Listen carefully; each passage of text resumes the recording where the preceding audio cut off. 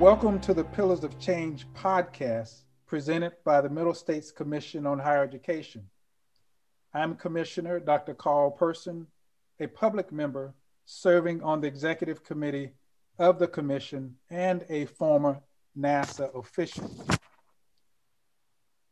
I would like to thank you for joining me for the commission's continuing series of podcasts focusing on the topics of diversity, equity, and inclusion.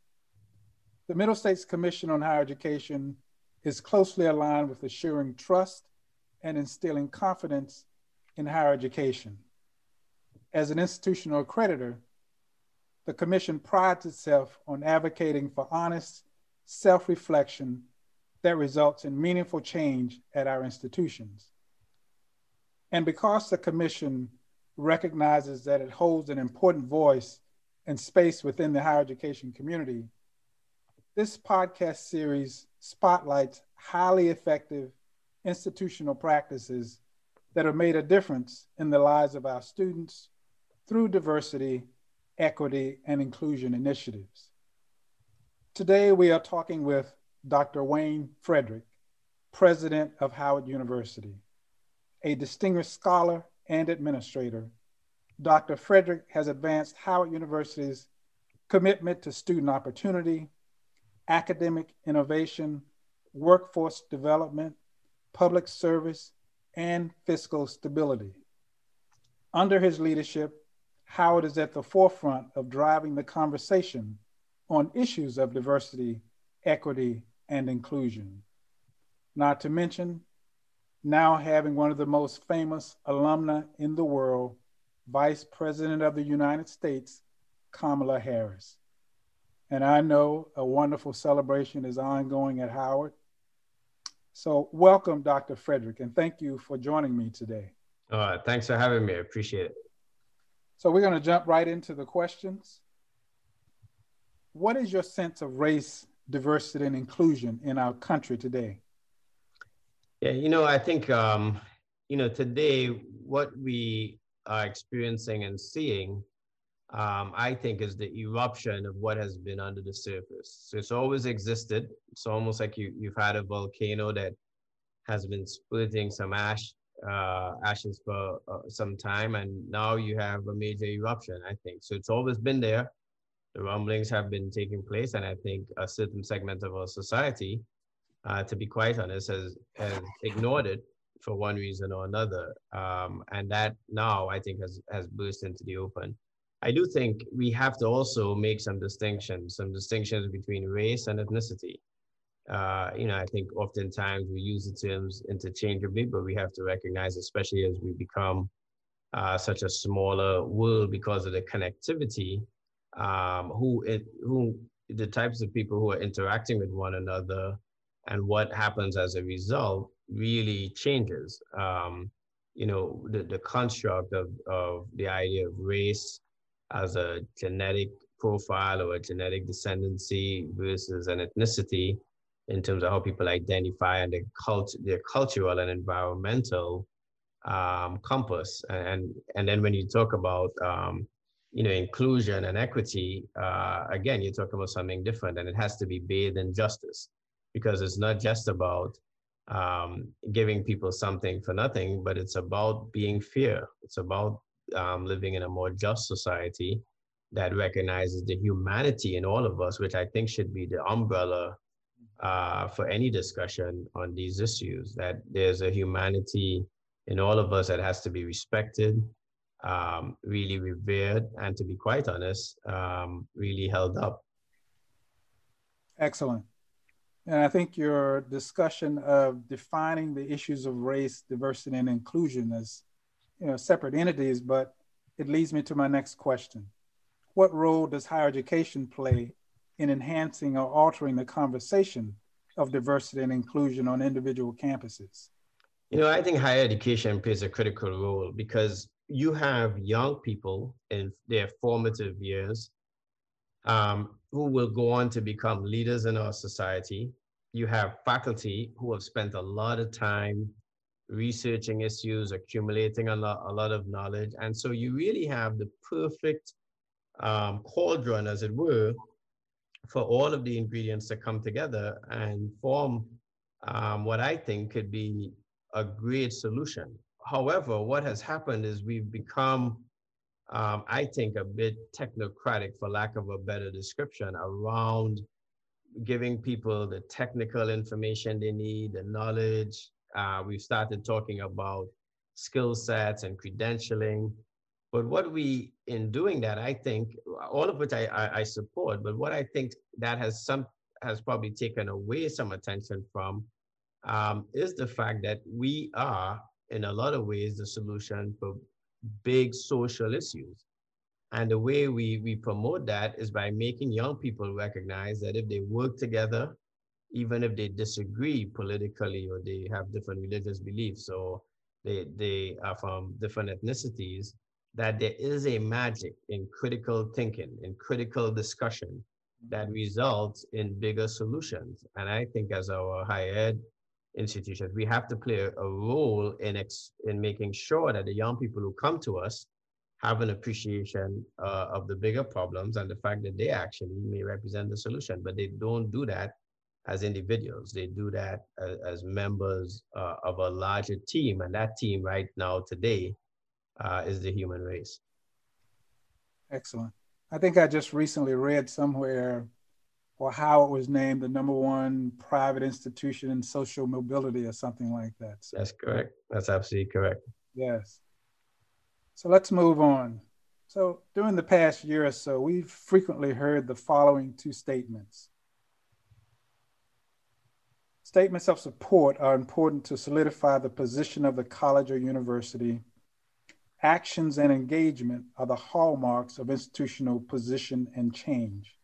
So do you see those two statements separately or sort of look at them together? Yeah, I think that's a great question. The presidency of our universities, I think, has become very complex and complicated. We want our presidents to do everything, and we often do not undo the presidency from the president. And I think that's an important distinction. The presidency of a university is very different from the president who may hold that position at that time. And what we want to see in our president is an expression from the presidency that takes away their humanity to some extent. We want that person to be a mechanical purveyor of messages. And I think that's why we end up with these statements, as opposed to if we would allow our presidents to get back to what they used to be, the embodiment of the culture in our universities, I think then we would give some more latitude on what that expression and then the subsequent action is. And I think that we have to start, I think, letting our presidents lead and take that appropriate lead in the society that they used to. I mean, you think of a Father Hirschberg and you place him in this time. And I think often of not just what he would say, but what he would subsequently do. Yes. And he had a certain latitude, right? He didn't have to be a social scientist, or, he didn't have to be the person who understood race theory the best. And we want all of those things in one statement. That's impossible. But I think he would have been at the forefront of calling for justice. He would have been at the forefront for calling for change. And he would have been at the forefront for setting up structures to do that. But I think the latitude that is given to presidents today isn't quite there. Having said that, there are some who do it. Let me just be clear. I think President Maguire at Trinity is an example. Yes. Some of us run very public-private universities like I do, and that latitude in some ways is constrained, unfortunately. Yes, absolutely. So your response leads me directly to my next question. What role does the college or university president play in diversity and inclusion, both on campus and the surrounding communities? And I know you being there in the Shaw area of DC, which is really the heart of the city, there's been change in your area. Yeah. So how do you react to that question? Yeah, so I'll tell you, I think the president, it starts with the president. It starts with the leadership. And also, we have to be, the first thing I think you have to do is to be honest with what is the institution that you're running, what are its strengths and its weaknesses. And oftentimes we are resistant to speak truth to power, as it were, right? So for instance, I will speak about my experience at Howard. When I started, I had one woman dean, right, out of 13 schools and colleges. And anybody would argue that Howard's DNA is social justice. Well, if it is, how could you have 70% undergrads as women and you have one woman dean? So I decided that that was my issue. So all of my search committees are gender balanced. Everybody has to do unconscious bias training and cultural competency training. And I don't interview finalists unless one of them is a woman. Now, 9 of my deans are women. And so it has to start, I think, with the leadership. The second thing I would say, which may be viewed as a bit controversial, I don't necessarily believe in diversity and inclusion officers. And let me be clear about this. I think the people who do that work do fantastic work. But my point is that if you are serious about it, then it should reside in the president's portfolio. You shouldn't have to create a separate diversity and inclusion office or officer to do it. That still suggests that it's probably not necessarily your priority. I think if the president takes it on, as this is my responsibility to fix, that sends a very different message to everybody else in the organization. If the president is at those meetings, is talking about it in every statement he or she makes, I think it comes different. And then after you've done your own self-examination and make sure that your house is in order, you can speak to the wider public, one, about what you've done, but also about what you want to see in terms of the change, right? So the change has to start with us, and then you have to do it. And you mentioned Shaw and the fact that the neighborhood is gentrified, and that's true. So what I did early on in my presidency is I invited the neighborhood into the university, and I had them sit with my faculty, my students, my administrators, and myself. And we had a conversation about how it is, right? There was an education that was required to let them know what the university was and why it was here. And I think that has proven to be fruitful. Excellent. That's a very, I was pleased to hear your conversation about the whole position of a diversity and inclusion officer. That's an interesting point you make. But that leads me really to my next question. So what have been your greatest opportunities and challenges in advancing your efforts on your campus? Yeah, well, clearly I think the opportunity around gender, the opportunity around where our blind spots may be because we're predominantly African-American, right? Our LGBTQ positions and that community and trying to lift up that community, right? So there are different ways to look at it. We're working right now on a relationship with Gallaudet, for instance, where I'd like my freshman students in their freshman experience class to interact with Gallaudet students. That's a different type of discrimination and disability. But I think it could be powerful for them to learn from students who are deaf and unable to communicate in the way that we communicate, but live in a broader society that doesn't accommodate them well. I think it would be great for my students who may be marginalized because of the color of their skin and their ethnicity to hear that. How do these young people navigate the classroom?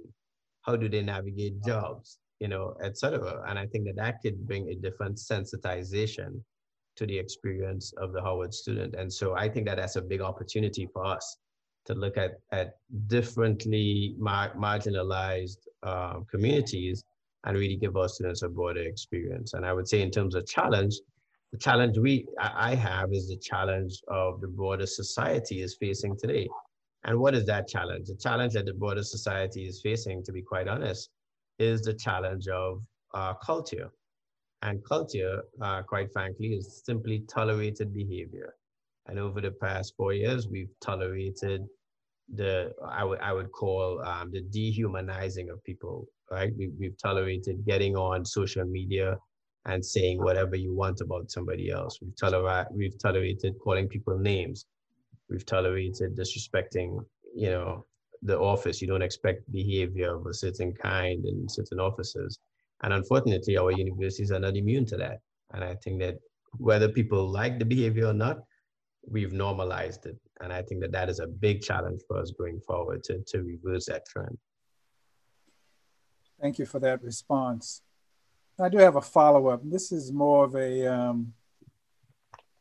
just to get your insights on what Howard and what you're doing beyond your campus. And this really relates to, I've noticed that you have received some really nice gifts over the last year, and I'll just highlight a couple of those.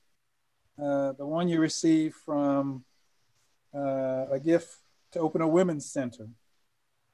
And you've also received a gift for ethical leadership and racial justice initiative. And you've received a gift for a nonprofit leadership program. But I think on top of all of that is a gift you received from Mackenzie Scott. Just talk a little bit about how those gifts will be used to help broaden this whole discussion about diversity and inclusion. So like I said, my approach is always, let's make sure that we're doing the things we need to do. And women, gender issues is something we needed to elevate on our campus. And so that center is critical. Dr. Duwani, who's in a faculty member in political science, has really led that charge. I've been engaging and interacting with her over the course of a few years. I recognize her commitment and where we would go. And so we were really aggressive about fundraising to kind of to help support that. And so that's how that came about. With respect to, the other gifts, I think the primary issue with the other gifts is that we've been aggressively trying to tell our story and being consistent about that. We send more African Americans to medical school than anyone else. We've trained and graduated more African American physicians than any other single institution in America. If you look at Harvard's MBA program, over the past 50 years, the number one supplier of African Americans or Black students to their MBA program was Harvard undergrad. Number two, Howard University. You look at STEM PhDs. I mean, you go down the line, African American lawyers. I mean, you go down the line. We are very much at the forefront of diversifying a large number of fields. And so we've been out making the argument that it's not just a numbers game, but the quality of the people that we've been putting out has been making the society a better society. And if that is what people are interested in, then they should invest in Howard. And so that has been our approach, has been effective. I think when I first took over the presidency, what I needed to do was to make sure that we were on better fiscal ground, that we were performing better academically, and that our research enterprise was churning over activity that we could be proud of. And those things, as you know, they take time. Our universities are more like flotillas as opposed to catamarans. So they don't all turn at sharp angles, and it takes a while to round that corner. We've rounded that bend. One of the ones that I didn't mention was your recent award from Amazon to diversify Hollywood. Yeah. So this is part of my workforce development vision. We went out the very first month I was named president. I went out to Silicon Valley and met with several companies and pitched the fact that if they were going to complain about the lack of the ability to code in the African-American student, that they should take a responsibility to help us improve that skill set. And so my proposal was, why don't I send my students out to you, embed them in your culture, have the Google engineers and the Howard faculty co-teach, because I also wanted my faculty to be better, and let's see what happens. And Google took me up on that proposal. They did that, and now we have students at place, not just at Google, but throughout Silicon Valley at a greater propensity. We've since spread that from Howard West to the other HBCUs and the Hispanic serving institutions. And so with Howard Entertainment, the idea there was, I want to see students greenlighting films when they graduate, of course, I want to see African Americans in the C-suite. I want to see them in front of the camera and behind the camera. And so we've sent students out from our law school, business, communications, and fine arts to this program with Amazon Studios, where again, they're being co-taught by professionals, practitioners in those different fields, and our Howard faculty. And we're in a second iteration, and it's going fantastic. We ultimately, as part of our Howard Entertainment, vision is to ultimately be able to have a production company, as it would, to make and tell our own stories. And I think that would be a great culmination of this vision. Excellent. So let's go on to the next question. How can the lessons learned from 2020, the pandemic, BLM, the elections, et cetera, advance your thoughts about diversity, equity, and inclusion? And how are they, or can those lessons be applied to Howard? I think the first lesson that I hope we learn, I think, is a very simple lesson, and is one that I think we knew all along. And that is that the value in each of us is not measured by our wealth, the color of our skin, our station or position in life, but it's, as said by several people who've gone before us, what must be important is the content of our character and the fact that we maximize our ability to love each other and to see the humanity in each other. And I think that is still the basic lesson. It doesn't matter where we are in society, it doesn't matter how technologically advanced we become, that still is the fundamental lesson of our human existence. And now that we are here, I think sometimes you need a re-education, as it were. Repetition is the key to learning, I think people say, and sometimes you need to have major issues occur for us to be reminded of what we should be focusing on. And hopefully that's what will come out of this, that we will get back to doing the work of lifting up each other. That's so key, especially in the environment that we've been dealing with here in this country. We have to uplift one another. Mm-hmm. So finally, what do you hope that the impact is upon your students from your institution's efforts on diversity, equity, and inclusion? I hope that the impact would be that they continue to do what they've been doing. I think the silver lining here is always going to be our students. Our motto is truth and service. And what we say to students is, you come here not to get a degree. You come here to get an education. And the way that education works is that you then go out into the society and you change the society by providing service based on the knowledge and the truth you acquired here, right? And so it's about getting an education as opposed to a degree. So with that in mind, what I hope is that our students will see in the issues of diversity and inclusion, et cetera, that they ultimately would see the humanity in those lessons. And they ultimately would see that the biggest tool that they have to go out and apply with their knowledge is love for each other and love for seeing a more complete society. And I think if they continue to do that, as they have been, I do think that we can be very optimistic about what our higher education institutions in general are going to do to change the society. Well, we truly need more love. And I thank you for being one of those change agents. And Howard University truly is producing students who change the world. And we see one in our new vice president. So that is such a wonderful thing to see. Well, Dr. Frederick, I truly do want to thank you for joining me this afternoon. And I truly appreciate your willingness to share your thoughts on race, diversity, and inclusion, and how your role as president and how your campus are addressing those issues. So thank you very much.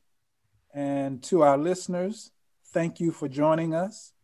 If you want the commission to highlight the efforts of your institution in a future podcast, then please visit msche.org/pillars of change to submit your suggestion.